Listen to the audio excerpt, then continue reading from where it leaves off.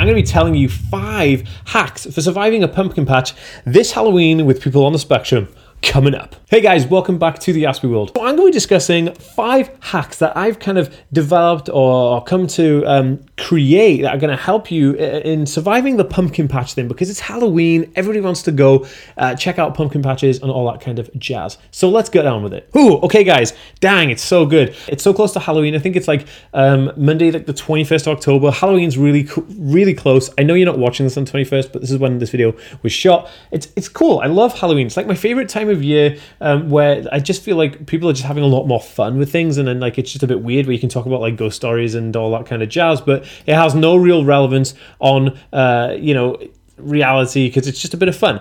And that being said, I also understand the importance of having a Halloween which is safe and happy for everybody, inclusive. So it's all about inclusivity, and on this channel we talk about all the things that we can do to make life easier and better for people on the spectrum. So I've come up with 5 hacks that I think that we need to know to remember that this is going to help people on the spectrum when going to like pumpkin patches, because I want to do something a bit different. So I want us to do something completely different and talk about going to pumpkin patches, because I feel like this is something that's missed. You know, we all want to go and get our pumpkins at pumpkin patches or wherever we go to get our pumpkins, and there's always some issue that could arise or spring up, and there could be something that somebody on the spectrum doesn't like. Here are my 5 hacks for dealing with that, and I think that you guys are going to really enjoy them. I'm going to enjoy them, super pumped. Let's get into it. Okay, the first one, above everything, plan ahead.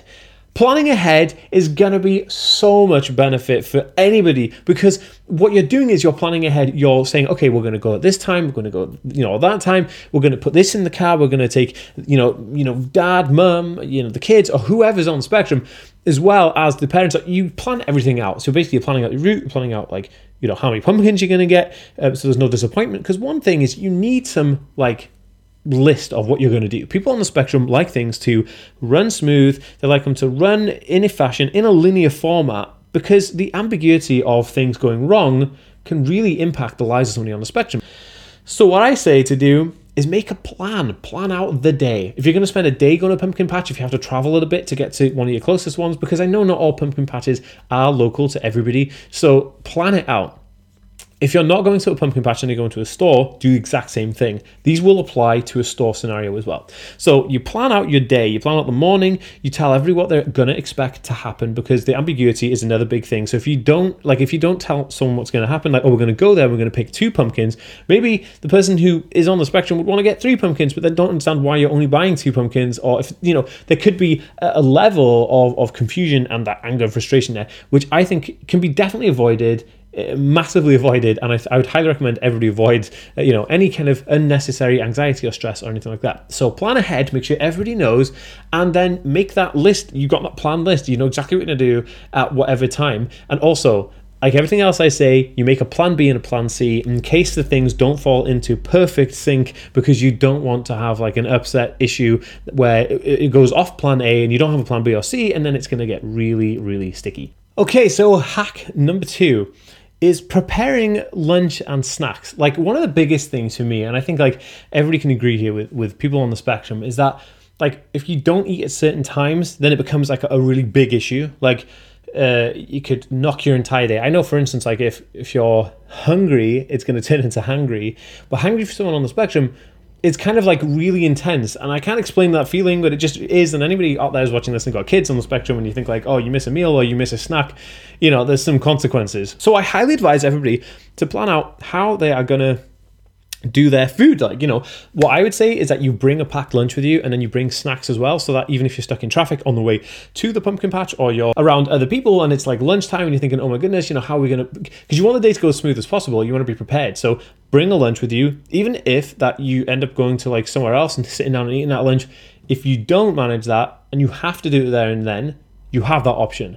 That is always one of the main, like, to me, if people are not preparing lunch and not preparing snacks, then it becomes difficult, because it's another thing added to your list. If something goes wrong and then you're left with like, oh, this has gone wrong, oh goodness, now we're going to be late and we're going to be delayed getting food. Where are we going to get food from? Where are we going to get lunch from? Oh my goodness, it becomes this huge catastrophe, and then you have complete chaos that's about to unveil. So like, if you are, the more prepared, basically this is the line, the more prepared you are, with every situation, the better the experience is going to become. And that includes lunch and snacks. And everybody can benefit from that. A, it's tidy for your mind, it's better for the day, and it's helpful for your wallet.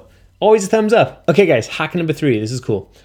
Be aware that there may be other people and noise. So like, this is one of the things that I always forget. When I go somewhere, there's loads of people and stuff, and I think, oh shoot, I should have brought my ear defending headphones. I should have brought like another coat with me, or a hoodie, or sunglasses, or something, and I always forget. But you have to be aware that when you're going to a pumpkin patch, what to expect. What do you expect when you get there? Well, you expect that it could be tractors going around there. There could be other animals on the farm. There could be like bad smells from those animals, because they're just animals at the end of the day.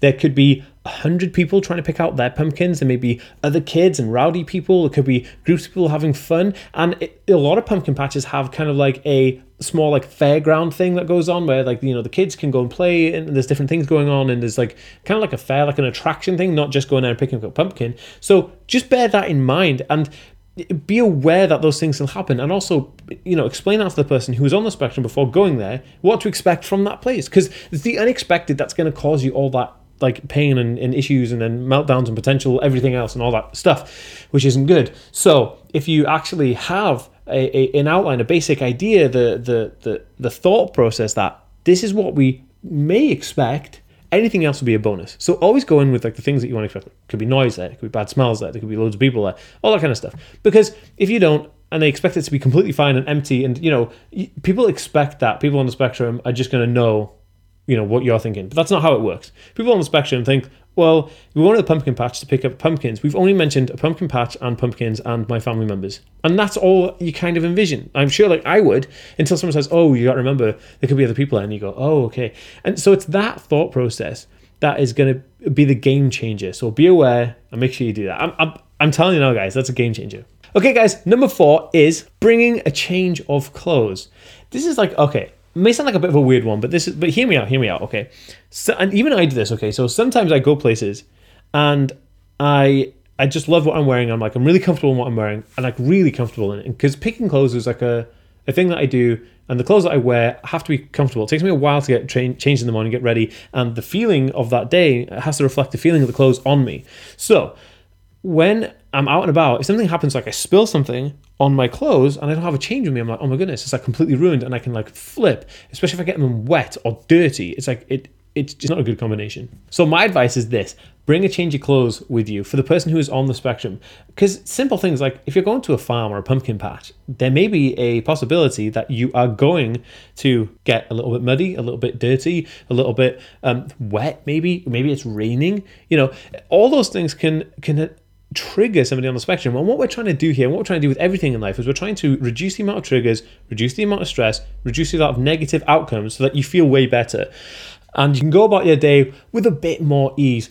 That is super, super interesting. Just try it. And this is a hack. I mean, like, not just for like this video, but like going forward, why not try and go to like anywhere, but bring a change of clothes with you, because you always have that like, I don't worry about this. I know if this gets dirty or wet, I can always rely on the backup clothes. It's a cool idea. Okay, guys, so that brings me to the 5th thing that I'm going to tell you guys, the 5th hack, if you will. Have fun. Remember that going to a pumpkin patch and picking out pumpkins and doing anything Halloween related, this is all for fun. It shouldn't be a stress. It shouldn't be something that is negative. It shouldn't be a task. It shouldn't be a chore. It should be, hey, me and the family are going to go hang out. We're going to do this. We're going to do that, and it's going to be great. Using all those tactics I just told you, and have fun with it. Because if you're worrying about all these things, you're never going to have fun. But you need to remember to have fun. And I think like lots of people forget this. I think it's like one of the main things that people forget. So take my advice. Dan from the Aspie World says, have fun this year at Halloween in the pumpkin patch or wherever you are. And I'll see you next time, guys. Peace.